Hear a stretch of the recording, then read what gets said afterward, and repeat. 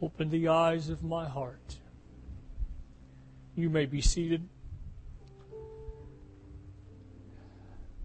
I want to take this opportunity to welcome each of you here at High Point Church this morning. What a privilege it is to have you in worship service with us and in the presence of the Lord. Apparently there were some folks that got snowed in this morning.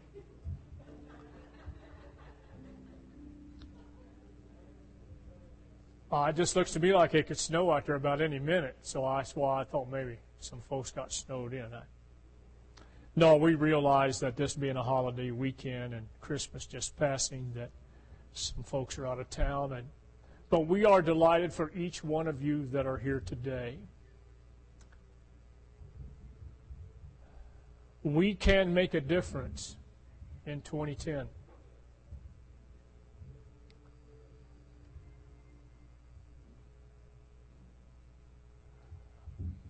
I come to this pulpit this morning very reluctant to do what I'm going to do. I have wrestled with the Lord all week. I've had one long sleepless night. He's won the battle. He pinned me down, so I'm going to do it. And hope you will indulge me for a few moments this morning. It's just 20 minutes to 12. It's going to snow out there this afternoon, so no need to get in a hurry to go home. Somewhere. This being the last Sunday service for High Point Church family in this decade, and standing on the threshold of and preparing to step into the next, I come to this sacred pulpit this morning with a message that the Lord Jesus has placed on my heart that's somewhat different than what you have received in recent weeks. And I don't plan on preaching in the sense, as Brother Dave was talking about earlier this morning, and yelling. What I have to say today is very critical, very important. Young folks, if you're in this building, the age of 40 and under, you better pay attention to what I'm about to tell you. I know you have heard it said by myself as well as other ministers that no local, nor state, nor federal, or world leader is in place of authority without God's hand and consent. That's a fact. There's no official leader rises to any place, I don't care if it's a city council, without God knowing it's happening. However, with that in mind, I fear the church worldwide, as a result of the many years of plenty and blessing, has become somewhat complacent in its need and desire to seek after God and pray for the condition of this country and the world. Now, my fear is this, that we, for the most part, and I speak as the church overall, worldwide, as born-again Christians have adapted the attitude, well, Jesus is coming back soon, so it really doesn't matter.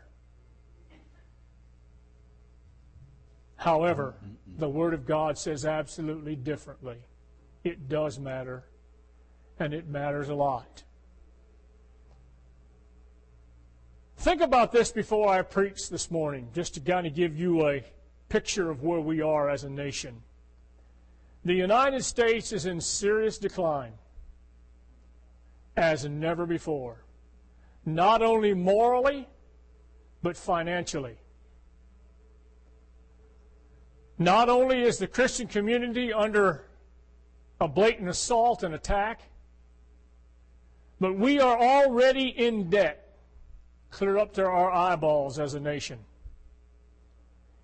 In an op-ed piece in the Wall Street Journal, a fellow by the name of Lawrence Kadish reported, as of September 30th, 2009, the national debt was almost $12 trillion dollars. And the interest, just to keep the interest paid up on that $12 trillion debt, is $383 billion a year. As I heard one senator say this last week, they're spending like drunken sailors up there. Now, I don't know what that means. I have no idea because I've never been a sailor, and so I don't know what that's about. And this is according to the Treasury Department's Bureau of Public Debt. The Congressional Budget Office on October the 7th estimated the 2009 budget deficit to be almost $1.4 trillion. That means, for the point of clarification, that the United States government is spending $1.4 trillion above and beyond what it takes in on an annual basis. How long do you think you'd stay in business doing things that way? That's about 10% of our gross domestic product. The Office of Management and Budget projects deficits of about $9 trillion over the next 10 years. Now, if that occurs, the national debt will be almost $21 trillion by the year 2019. Them some sobering numbers. However, the actual amount could be much higher. It always is when the federal government's involved. It's never what they say it is. Now, the inspired, living, breathing Word of eternal God tells us the rich rules over the poor, and the borrower is servant to the lender. Now, here's the thing. I said that to say this. China, Japan, and many other nations to whom we are massively in debt could literally pull the plug and bring our dollar and our entire economy down almost overnight. All they have to do is put down the gauntlet and say, we're not loaning you any more money. We're not buying any more of your certificates. Now, with all that being said, would you please stand? If you think you can. We're going to read our text here in just a moment. But before I read, please understand what I'm about to preach is a very positive message. I know you're thinking, oh boy. I don't want you to think as a result of what I've just shared with you that this is going to be some negative message and you're going to go home all deflated and all down in the dumps and with a sour look on your face. Because we can make a difference. I'm going to prove it to you in the Word of God. I'm throwing down the gauntlet and the challenge on this last day of 2009, or the last Sunday we'll be in service here at High Point Church in 2009, to challenge you to make a difference in 2010. It may mean our survival as a nation. Amen? So today, the title, please, I hope you're recording this morning. And if you're not, please do so. I want to preach a little bit about helping our nation survive. You see, one individual can make a difference in 2010. So with that said, 1 Timothy chapter 2, verses 1 through 6, I read in your hearing this morning. Everybody okay? Say amen. You're not so depressed you want to leave now. Because you look out there and see how gloomy and cloudy it is, it's just going to depress you worse, so you might as well stay here. Paul writes, therefore I exhort first of all that supplications, prayers, intercessions, and giving of thanks be made for all men, for kings and all who are in authority, that we may lead a quiet and peaceable life in all godliness and reverence.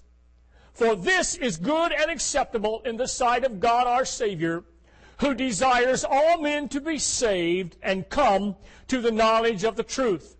For there is one God and one mediator between God and men, the man Christ Jesus, who gave himself a ransom for all, to be testified in due time.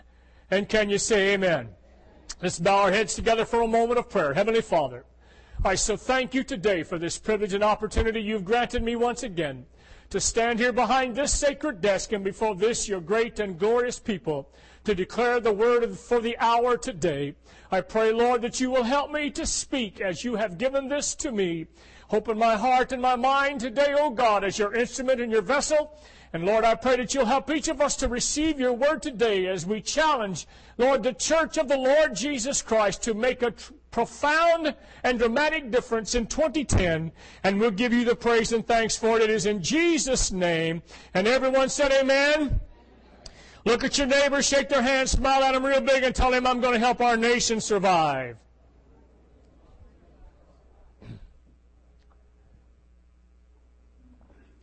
And if you're one of those folks that has the mindset that it really doesn't matter because Jesus is going to return, I hope you repent at this altar before you leave today. Amen? Whew. Hallelujah. As a January wind chilled the air in 1961. How many of you were around when 1961? I'll confess I was 11 years old. I remember this.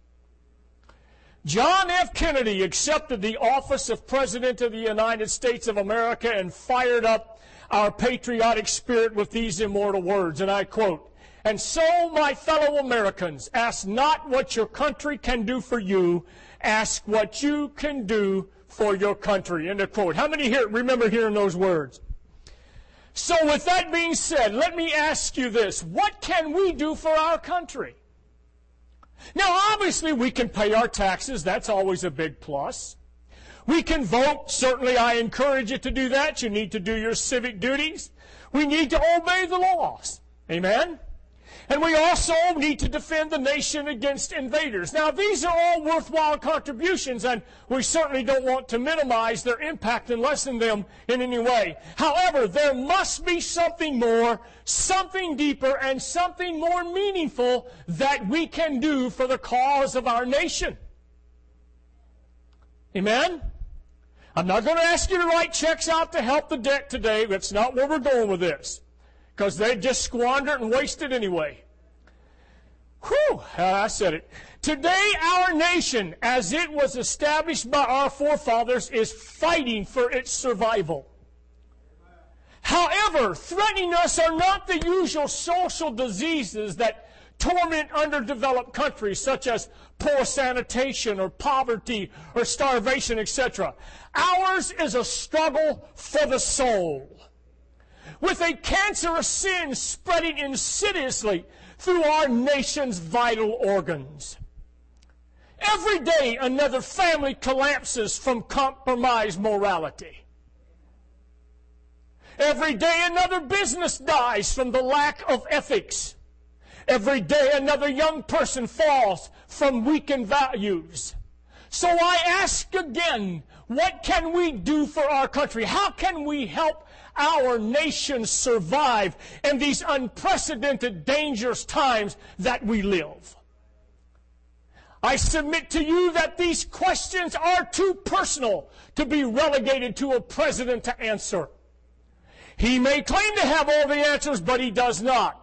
The House of Representatives and Senate may claim to have the answers, but there's only one answer that will change America, and that is Almighty God. There's not any group in government that can change it. We must turn our attention to Almighty God for His wise counsel and direction. Amen. Whew. Hallelujah. Nearly 3,000 years ago, long before John F. Kennedy celebrated his ascent to power, there was another young leader that was reveling in his landmark achievement. And I refer to none other than Solomon, the son of King David. And he had just completed the temple that his father had only dreamed about and so desperately wanted to build. Oh, David wanted to build the temple. It's so bad. After years of work, Solomon's expert craftsmanship had craftsmen had tapped the last stone into place, and they had hung the last golden door, and a beehive of workers had polished the lamps and the snuffers and the bowls and the fire pans to a gleaming perfection. It was brilliant. God's permanent house was ready for habitation. Now, while the king and the people were making sacrifices to welcome God's glory into this new edifice and this new glorious temple, an army of priests carried the Ark of the Covenant into the Holy of Holies. I can just mentally envision this scene as it was taking place. And while the king and the people were making sacrifices to welcome God's glory, they were marching in with the Ark of the Covenant. Solomon then, he knelt down on the platform, raised his hands to heaven facing the congregation, and he began to pray, dedicating the temple and the nation to the Lord's service. And when he had finished, I'm not going to go through that long prayer because he prayed for a long time. Them folks probably thought he was never going to get up off his knees. He got lost in the Holy Spirit and he was praying. You can read it sometime during the 6th chapter of the book of 2nd Chronicles. But when he was finished praying, the Bible said that fire came down from heaven and consumed the burnt offering and the sacrifices. And the glory of the Lord filled the temple, and the priest could not enter the house of the Lord because the glory of the Lord had filled the Lord's house. When all the children of Israel saw how the fire came down and the glory of the Lord on the temple, they bowed their faces to the ground on the pavement and worshiped and praised the Lord, saying, "For he is good, for his mercy endures forever." What a moment. What a pinnacle. For days the worshiping and the sacrificing continued, reaching a peak in a day of solemn assembly, after which the people joyfully returned home. No doubt King Solomon's heart pounded with pride as he went to bed that evening, lying there basking in the afterglow of God's glory, thinking about the events of the past few days. What an accomplishment! He had successfully completed all that he had planned on doing in the house of the Lord and in his own palace. Painstakingly, he had designed the temple to meet God's holy requirements.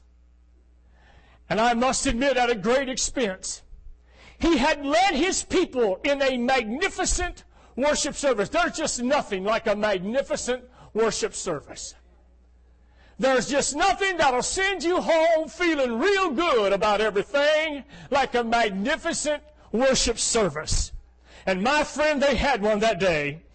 This has been the pinnacle event of Solomon's life. And now it was over as he lay there thinking and pondering the events that had transpired the previous days. The moment was his to savor as he basked in the afterglow and replayed the magnificent scene over and over and over and over in his mind.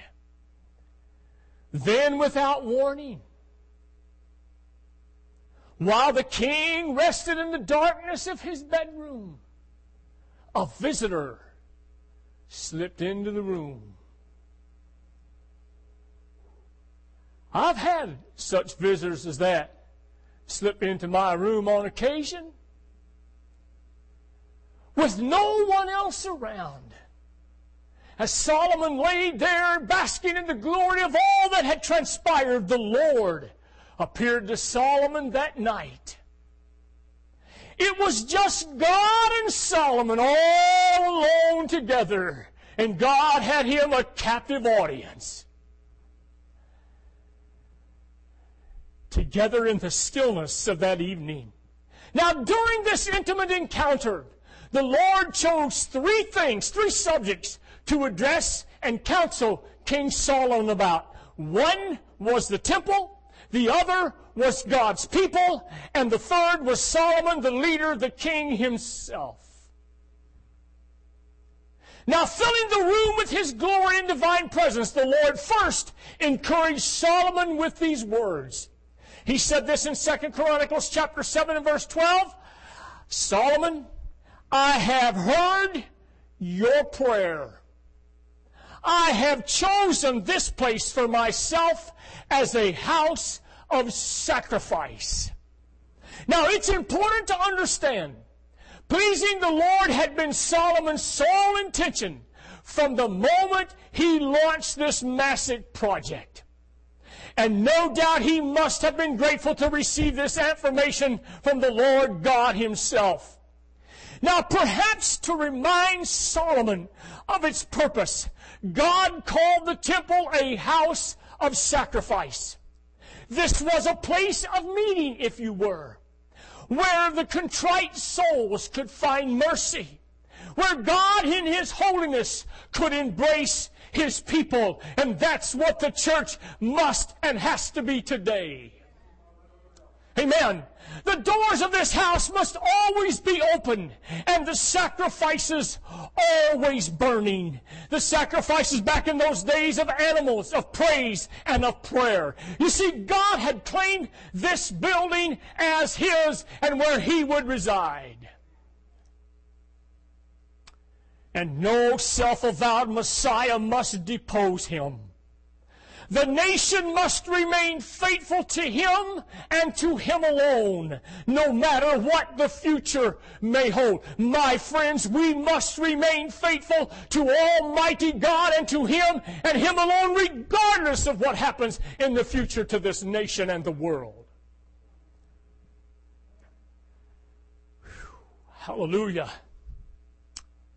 No doubt in the days ahead, in speaking in relationship to the nation of Israel, the spirit of celebration would most likely fade. You know how it is. Time passes. How many people in this country today have already let the memories of 9/11 slip so far? They're so far removed, it's verily a vague memory. And so it is as it was. God knew that as the celebration would fade off, that the people would be tempted to start drifting away from the Lord. Oh, yes. And if that should happen, God might just have to test them and pull them and tug them back into His gracious care. As when He said to them, when I shut up heaven and there is no rain, or command the locust to devour the land, or send pestilence among my people. God has a way to bring us to repentance. He has a way to bring nations to repentance. Oh, yes, He does. You see, drought, famine, and plague, how could a nation survive under those conditions? And as we endure the consequences of our own sin, we must ask the same question. And to that I would add, God's answer to Solomon blows across cultures, it blows across time to give us a refreshing wind of hope. Here's what God told Solomon. Here's what I'm telling you, friend, that we can make a difference in 2010. For if my people who are called by my name will humble themselves and pray and seek my face and turn from their wicked ways, then I will hear from heaven and will forgive their sin and heal their land. Amen. I like that passage. In fact, I've got that highlighted so much in my Bible, it's hard to see it. Now, from this passage, I see at least 4 things that God expects from you and I, from His people. First of all, we need to humble ourselves. That's the attitude of a servant. Second, we need to pray. The spirit of dependence. We need to understand right now, our dependency is upon God and God alone. If this nation is going to survive, it's going to be by the hand of Almighty God. Amen? First, we must seek His face, a willingness to wait. And fourth, turn from our wicked ways, a response of obedience, if you will. Amen? Amen. You see, in Israel's past, nor ours, heritage would be enough to help the people endure God's discipline. Amen. I know there's some of us here that have a lot of heritage. But let me tell you, that will not be enough to help us endure God's discipline. They would have to return to Him with humble and dependent hearts, willing to wait for His deliverance. Amen? And that's not all. They must also show their change in attitude through their actions. In sailing terms, and I'm not a sailor, but this is what I'm told, in sailing terms, they must come about, change their heading from pursuing sin to pursuing righteousness. Amen. And I believe the church, with the power and presence of Almighty God, has enough influence in the throne room to change the direction this country is headed.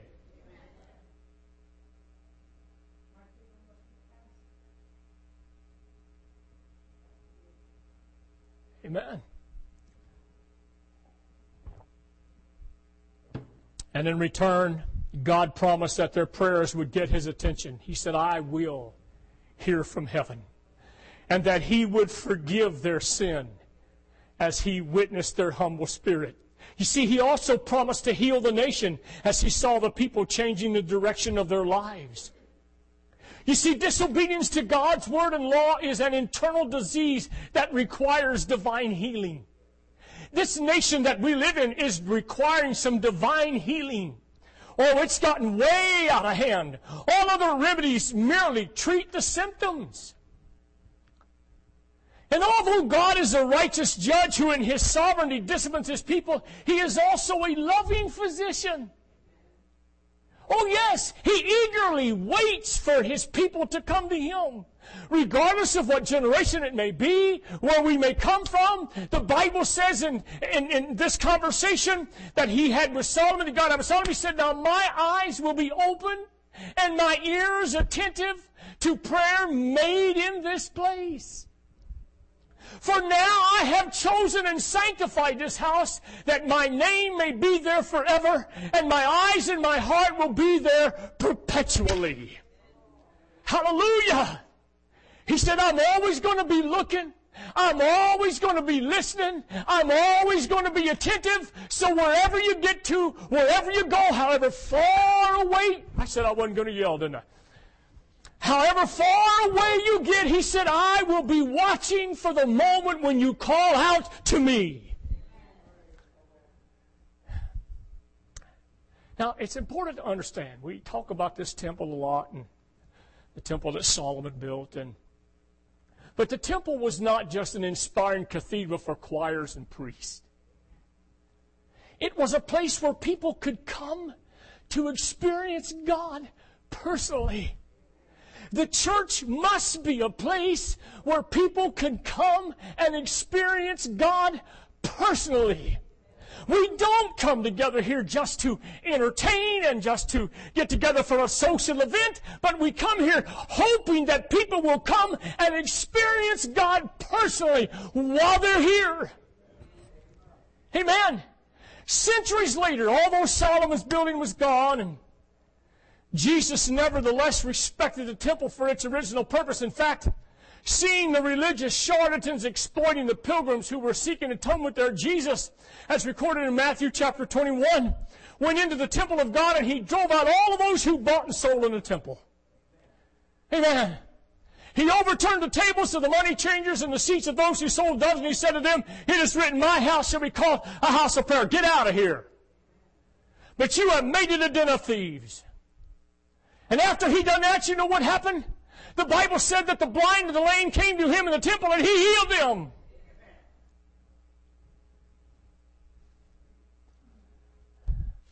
You see, healing, mercy, and prayer, that's what the temple was designed for.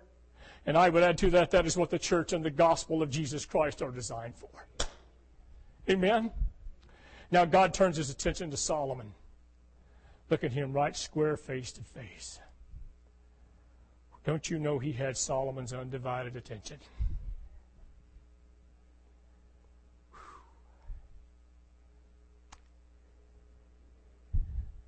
The Lord offered Solomon two futures, each showing how his spiritual walk could potentially influence the nation. Let me tell you, we can influence the nation. It's all based on our spiritual walk. Oh, but Pastor, you don't understand. One person, no, let me tell you something. Prayer changes things. Need I remind you, I've used this so much recently, need I remind you how prayer and repentance and preaching the word in Nineveh changed God's mind on His destroying them?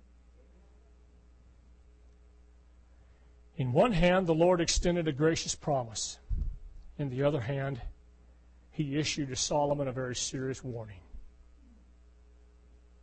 I've got to address both of them. I know we don't like the warning part too much, but we've got to look at both of them to really get a full appreciation of where we're going here. I'll share with you first the positive side so the other side don't hurt quite so bad. Here's what he said. As for you, if you walk before me, as your father David walked, and do according to all that I have commanded you, and if you keep my statutes and my judgments, then I will establish the throne of your kingdom, as I covenanted with David your father, saying, you shall not fail to have a man as ruler in Israel. Here's what you can have, Solomon, if you go down this road that I have structured. I wonder today how much we are missing out on because we are not going down the road that God and His holy word has structured for the church to go down. I'm just posing a question, folks. Now the other side of that picture.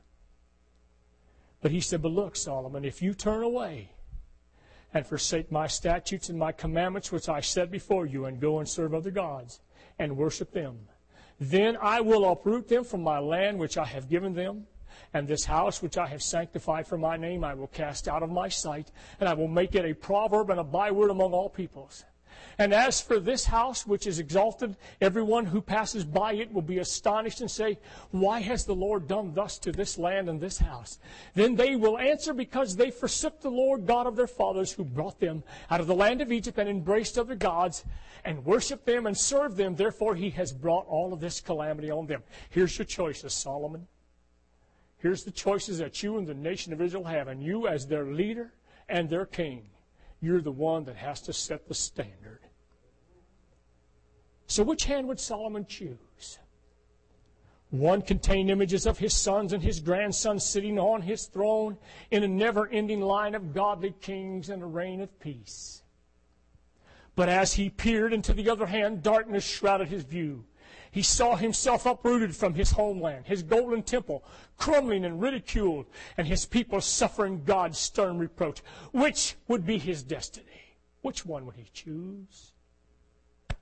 It depended on one thing, just as it depends on one thing for you and I, his desire to walk with God. Folks, it's not hard. It's just what it depends on, our desire to walk with God.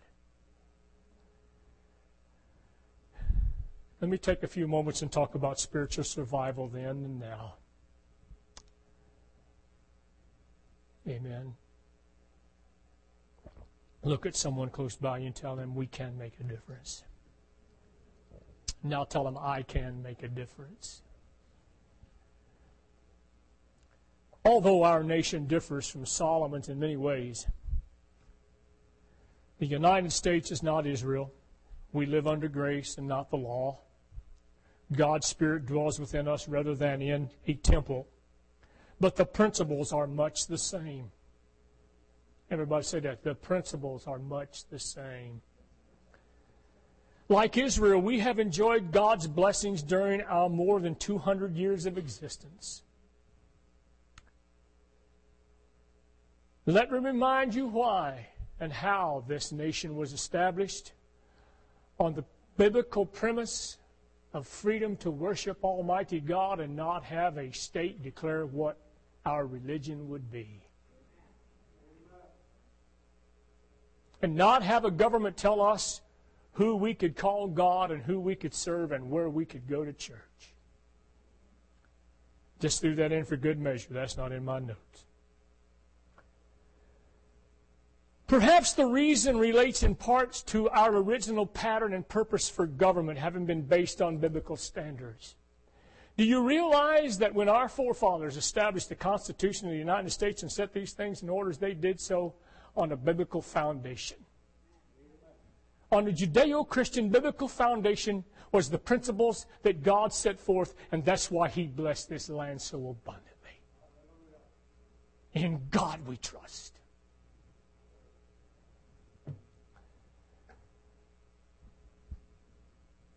However, it is clear that we as a nation have drifted far, far, far from our former commitment to be one nation under God. So I ask, as a nation, could we be in danger of forfeiting God's blessings? Oh, we're on the precipice. If we're not there, we're real close. Again, as a nation, if God paid us a night visit, what counsel would He offer? No doubt in my mind it would be similar to the survival instructions He gave to Solomon. Humble yourselves, pray, seek my face, and turn from wickedness. I don't recognize this nation as opposed to what it was when I heard the statement made by John Fitzgerald Kennedy in 1961. I don't recognize society as I saw it then. I don't recognize this nation as I saw it 20 years ago. I don't recognize it as I saw it a year ago. And if it don't change its course by this time next year, you won't even know it's the United States of America.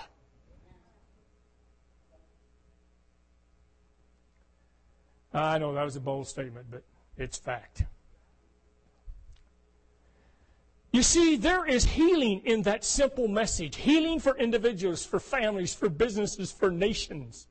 However, the job can't be done by committees. Everybody smile. It cannot be done by committees. It cannot be done in the boardrooms. Amen? It won't be accomplished in the panel rooms on Capitol Hill. Those guys are so far out of it, they don't know where they're at. It can't be accomplished in judges' chambers or in voting booths. Now, please don't misunderstand. You vote.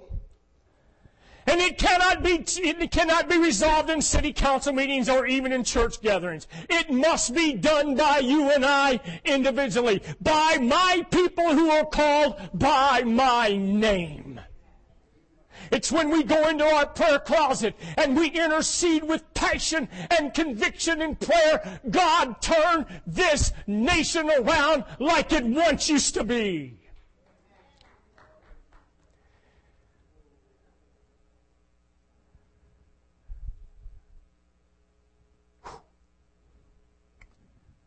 I'm not done, folks. Stay with me just a few more minutes. Don't leave me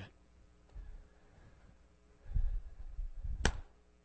I challenge you, we can make a difference in 2010. Amen. According to Peter Marshall, two individuals, one by the name of Peter Marshall and the other David Manuel, all authors of The Light and the Glory, this approach puts the responsibility directly upon each of us who has a personal relationship with Jesus Christ. Much as we might like to blame the immorality of others for the precipitous rate of decline, but the responsibility in all factuality is ours, and it always has been. Oh, Pastor, how dare you? Hear me out. When Solomon Stoddard, a gentleman by the name of Solomon Stoddard, once challenged a gentleman by the name of Increase Mather on this very point, pointing out that the covenanted Christians in the 17th century New England were only a fraction of the population, Mather retorted that nonetheless that fraction was sufficient to stand for the entire land and redeem the whole.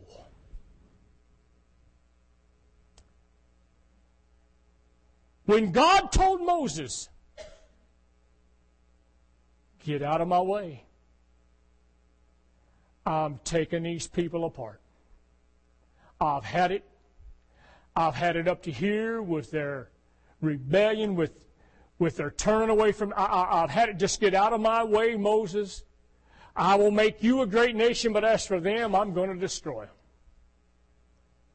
And Moses, by the grace of God, threw himself between God and them and stopped the fury of God on them.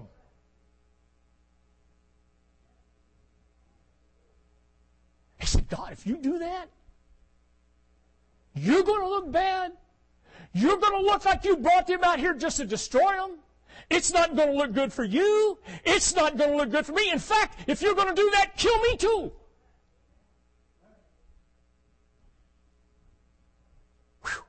That was a bold statement in the present. I'm telling you, I don't know that I'd have the nerve to do that. Because I'm just thinking, he just might say, all right, pal, if that's what you want, here we go. Let me move on. You see, that fraction was sufficient to stand for the entire land and redeem the whole. You see, my friends, we can make a difference. And praying humbly for our country and for ourselves is a good place to start. You see, here's one thing. We need to get this etched in our mind. You and Almighty God make a majority. He owns the cattle on 1,000 hills. The earth is the Lord's and the fullness thereof.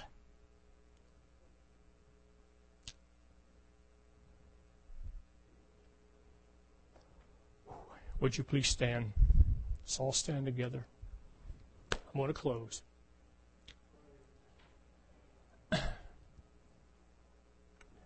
I'm going to share with you and pray this prayer that was offered in part on July 4th of 1982 from the pulpit of a church in Southern California.